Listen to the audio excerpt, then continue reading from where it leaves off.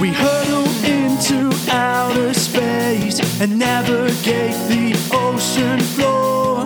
Looking in and looking out, life was meant for more.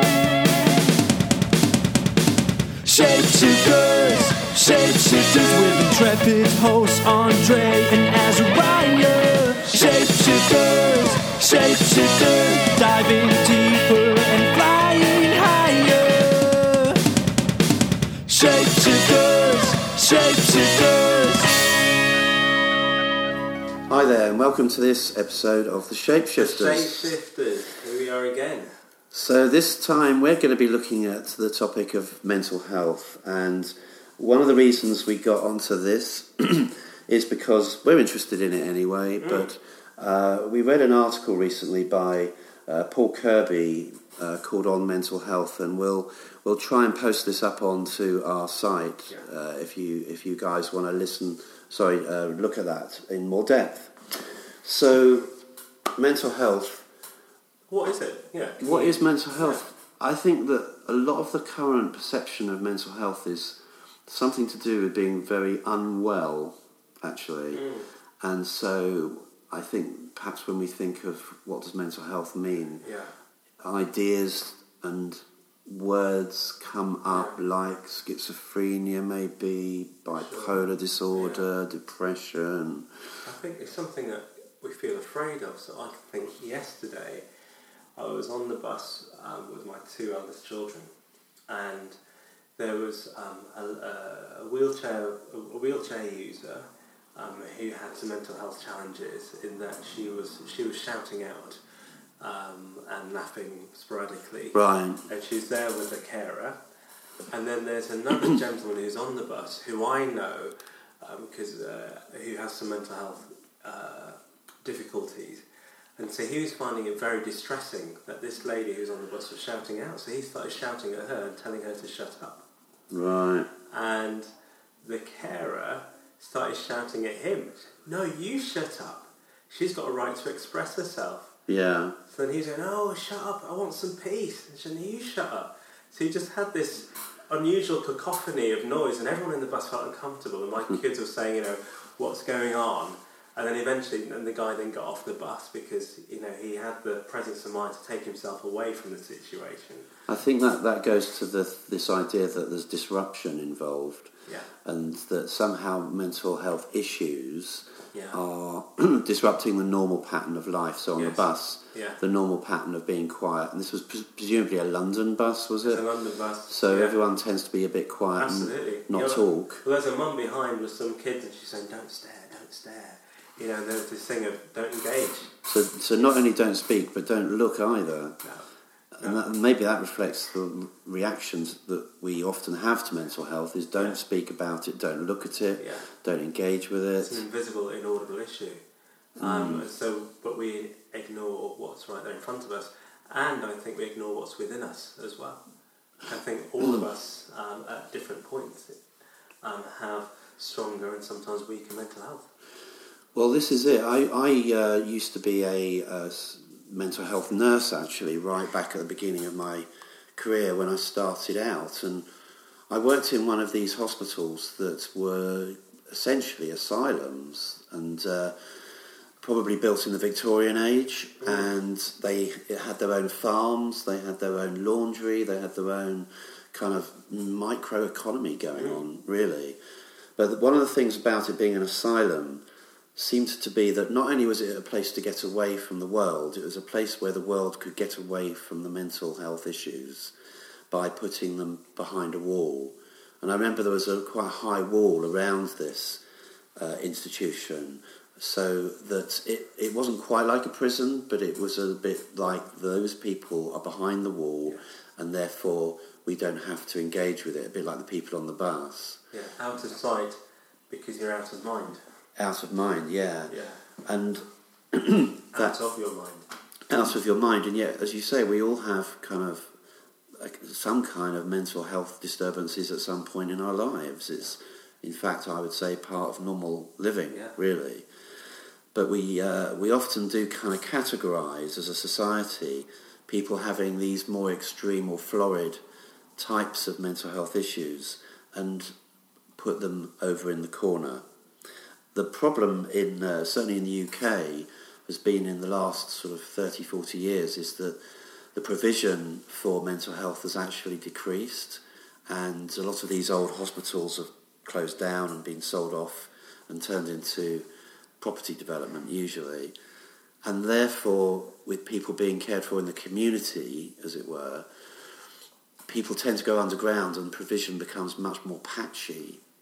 So what we have now is a situation where people tend to be in a terrible state by the time they reach services or the health service, and even then don't necessarily get looked after. So I think it's a bit of a postcode lottery. I worked on a group of housing estates for 6 years, and one of the ways in which we were able to get funding was that there was a high level of mental health challenges for people that live there.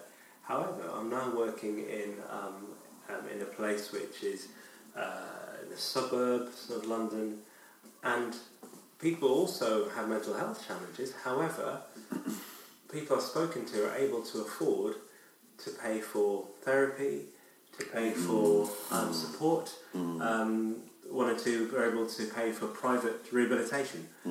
So executives, consultants are able to take 2 weeks out, work just sort of give them the nod, and they get themselves sorted out, they pay for it themselves, and then they're back to work. And so they're able to nip it in the bud, deal with it. They're able to provide for childcare and other things so that their lives can continue without them in it, and then they're able to slot back in almost unnoticed. But it's hidden because they have the resources to get the help more quickly. As you say, it's a kind of postcode lottery or a zip code lottery for our friends in America, where it seems like it depends on not just where you are, but possibly your own economic situation as well, as to whether the provision will be there and whether you can afford it. I've worked in the private sector in the UK as in the mental health sector, and still have a private practice as a therapist. And I would say that one of the issues is that people can't afford it generally, and it's not just the financial expense of therapy, it's the time that it takes out of people's lives as well. To kind of travel there, spend however long, usually an hour, and then come back again. It's quite a chunk out of people's day. And in an urban environment particularly, people really are rushing around too much to do that. Yeah. So I think one of the things this article really got me thinking about, I suppose, was about prevention rather than cure, because so much of what's being provided is really only engaged with when people have identified themselves, or someone else has, as being in a pretty bad state. Yeah. But how about if we could provide a kind of method or way of looking after ourselves, looking after each other, that's effective but doesn't take lots of time and money, and addresses, and for me I think it would have to address mind, body, spirit, rather than what tends to happen in my experience is people will focus on one thing but not the others. So you might have, like I go to the gym, and I think a lot of the people I see at the gym, probably that's their main form of self-care, is going and working out at the gym. And it does make you feel better, and it does, it's been proven to reduce things like depression even, but that's not the only thing. And so we also need to think about things like sleep, diet, rest, and that kind of rhythm of life pattern, as well as how we think and how we still ourselves down. I think that's difficult, isn't it? Because so many of us are so distracted by so many things. It feels like health, with all the different components that you mentioned, feels like, well, how do I add in all these different things into my busy, stressed life? Yeah. And pressured life, and it feels like a nice thing one day, but not something that feels attainable now. Do you have any thoughts on how we can begin to make those steps towards? It feels like somehow we need a more of an integrated approach, don't we? Yeah, I think that in this prevention rather than cure landscape, that one of the things that I've been thinking about recently is the importance of daily meditation and prayer. Now, by that, what I mean is I've been trying out a thing called the Jesus Prayer, which is really coming from an Orthodox, Eastern Orthodox sort of perspective. I wondered about the beard. Yeah, and nice. I am now wearing a long cloak and a beard and a very long hat as well. I think I'm joking. I didn't think anyone would notice, actually, but you've actually picked it up. And the thing about this is it's just repeating a mantra, basically, which is one line. And the mantra could be different for different people, but it's something that kind of reminds us that we are connected to something bigger. It could be God, the universe, what's beyond us. We often feel disconnected, and I think disconnection is part of our fragmented lifestyle often. So for me, I've been thinking, what about if we could do something, or something could be constructed whereby a little bit of a pattern is put into life on a daily basis that's easy to do and doesn't take too long. For me, this pattern that I'm talking about takes probably 5 minutes, so it's really short, and it's just repeating a line which is asking God for help, basically, with my day. But it's the same line over and over again. And then I do feel a bit kind of more connected with, not just with God, but with myself by the end of it, and in a better position to start going into the day. But these things don't need to take a long time necessarily. They just kind of orientate us differently to the days we lead. Yes. I was listening to an interview recently with someone who was talking about the ability to focus and to choose the things you want to do with life.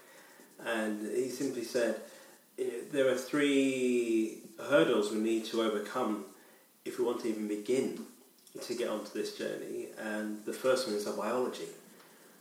So if you're wanting to focus, get the most out of life, in this context we're saying have good, strong mental health, you need to be aware of your physical needs. So if you're seeking to focus, to read, to write, to create something, a project for work, planning a date, thinking about what you're going to do with your kids at the weekend, whatever it is, if you're just aware of how hungry you are, how horny you are, how itchy you are, whatever, that can easily overstimulate you and take away your sense of agency. The second hurdle is psychology. If we're in the wrong frame of mind to begin with, we're not going to get much done. And then geography, which I thought was an interesting one. He said the environment around you has to be conducive to doing the thing you need to do. And it got me thinking, when I was doing some research, I went to the British Library, and sitting in the reading rooms of the British Library, all of a sudden I just felt my mind, just felt like I had all these wonderful minds around me in the books and in the people, and somehow it lifted, it felt like my IQ was just like notching up, and I felt able to quickly get into it. I did a day's tour with a team a year or so ago, went to the headquarters of Innocent Smoothies, and that was incredible, because when you got there it was beautiful, bright and airy, and they had a phrase which was, we want our team to leave the building feeling better than when they arrived in the building. And so they did so many things within the environment. So there was a fridge full of Innocent Smoothies. You could get as many as you wanted all day long. There was a breakfast bar. There was table football and table tennis, and people could just take a break from work and do what they needed to do. There were floors that had quiet pods for those that wanted to do introverted work. There were floors that had like lawn, and people were like playing crazy golf while they're going around and talking through ideas. And so the environment was set up to bring the best out of us. And I think the estates I worked on, I can think of a family of 6 living in a small 2-bedroom place. That wasn't a place that was conducive for them to do their best work. That's interesting that that it's finding a place that's conducive to doing something new and switching from probably our default pattern, which may be to be anxious or to be overstressed or to I suppose in our society use other forms of self-medication like alcohol, drugs, pornography, whatever it might be. And I think there's something that you could call it a switch, maybe, that is easier to switch over when people are kind of just in their everyday lives, rather than when people have really kind of got into issues with a diagnosed mental health problem. It's much harder then, I think, to switch anything or to change ways of operating and thinking. Is that just simply the strength of the label is a trap for them in a way? Yeah, I really think it's the strength of the label, but also thinking creatively and thinking imaginatively can sometimes be harder when medication has been sort of factored into people's lives. So when we're thinking about prevention, going back to that, I think, yeah, definitely geography, being in a conducive environment, and practicing this thing that I would describe as switch. And a switch could be switching the story that we're telling about who we are and what's going on. And if I might put in a process here, I think part of it is sort of being in touch with our bodies physically, and that could be stretching out. We've talked on another podcast about Amy Cuddy's work on power poses and taking almost a superhero pose and standing kind of more upright and breathing. This instantaneously does rather change the way we feel. But then there's also the mindfulness practice of being aware of what's happening within us. But I think there's a third stage or a third part to this, which I call story swapping. And story swapping is becoming not just aware of our kind of physicality or what's going on for us, but identifying where we're kind of stuck in a story. Usually negative stories are based on fears and worries about this is going to happen or what if this did happen. And story swapping is simply being aware of that for a start, and then swapping it for perhaps an alternate story. So what if that didn't happen? What if things didn't go wrong today? What if I went to work and it was a successful day at the end of it rather than feeling that it didn't work out? And then that's where we can start to get into sort of a bit of visualisation around how it might be if things weren't just replaying the old story. Now that's not to say that things would necessarily all be fine, but it would put us in a better state of mind to approach the day to begin with. Community helps with this as well, doesn't it? So there was a German pastor theologian called Dietrich Bonhoeffer, and he, let's see if I get the quote right, he says something like, if you like being alone, seek company. If you like being in company, seek solitude. And he was seeking to get us to stretch ourselves, to get out of our comfort zones and recognise the power of both. Yeah. Good solitude, because to be by yourself doesn't mean that you feel lonely, but it's learning to be comfortable in your own space, with your own thoughts buzzing around. Mm-hmm. But when you have that, to learn how to be with people, how to compromise, how to share. If you move into a student house, for example, if you move in with your partner, all of a sudden it changes the dynamic and you have to begin to negotiate and that sort of thing, which is also good for you. I can think of times when I have been depressed, going through a tough time, a difficult season in life, and I've had to actively force myself to find friends, to ring people up and say, can I come and hang out? I'm not going to be much good company, but can I just be there? And I remember one time, a friend of mine, he was living in the UK, he was in Bristol, and I was down in Birmingham, which is a fair few hours on the motorway, and he had got a mutual friend of ours who lived in Birmingham to say, oh, let's meet up this evening. He knew that I'd broken up with a girlfriend many years ago, and so I went to meet up with this friend, this mutual friend of Richard and I's, and then Richard was there, and there were about half a dozen of my friends that he'd organised to come to centre Birmingham, all the way from Bristol. to the travel for hours, Wow. to meet me, take me out for a meal, and to simply express love for me and support for me through this tough time I was going through. Yeah. And I think when you're feeling vulnerable, you often want to hide away from company.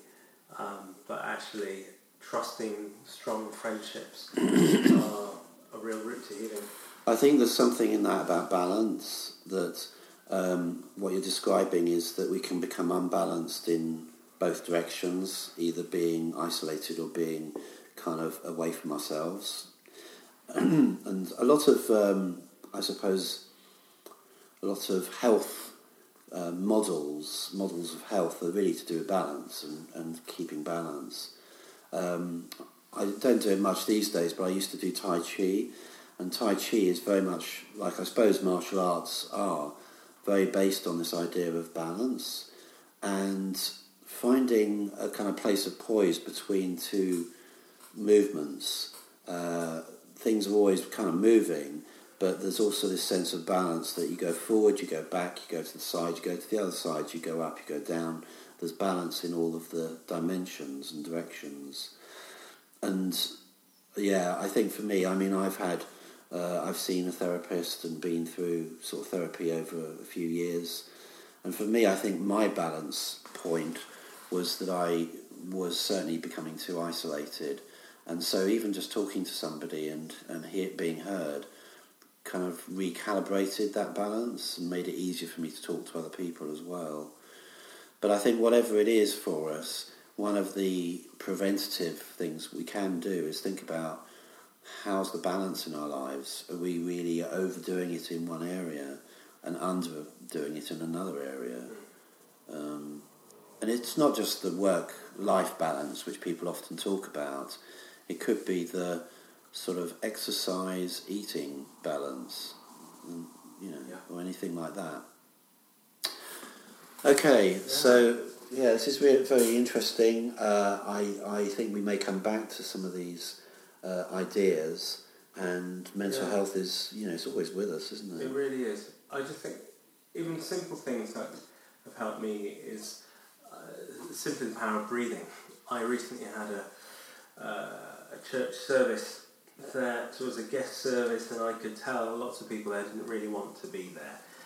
They were there because we invited the local school choir, and they were there for their kids, but they'd rather be in a coffee shop somewhere reading the newspaper.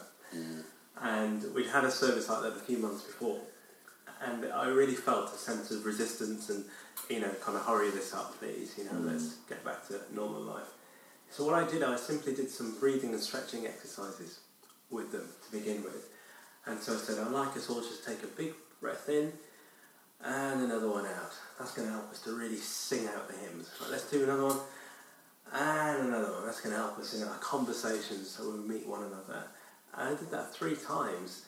And then I said, all right, we're going to pray now. So I need to stretch up and to God, stretch out to each other and stretch out into the world. And there was a distinct, immediate difference and a release of energy in the room and people being on board. And it was an accidental finding, but it was yes, this is good. Because we dealt with people's biology and psychology and so they were there. Well, I think what's great about that is you did link the physical and the psychological and the spiritual all together in one movement, really, so that you kind of hit all the bases at once. Oh, there we go. It's good. A great example. Then we find these by accident, don't we?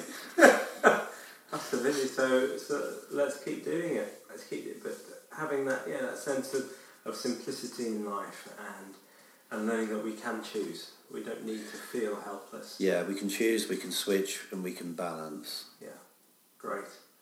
Bye-bye. Bye. Shape shifters, shape shifters.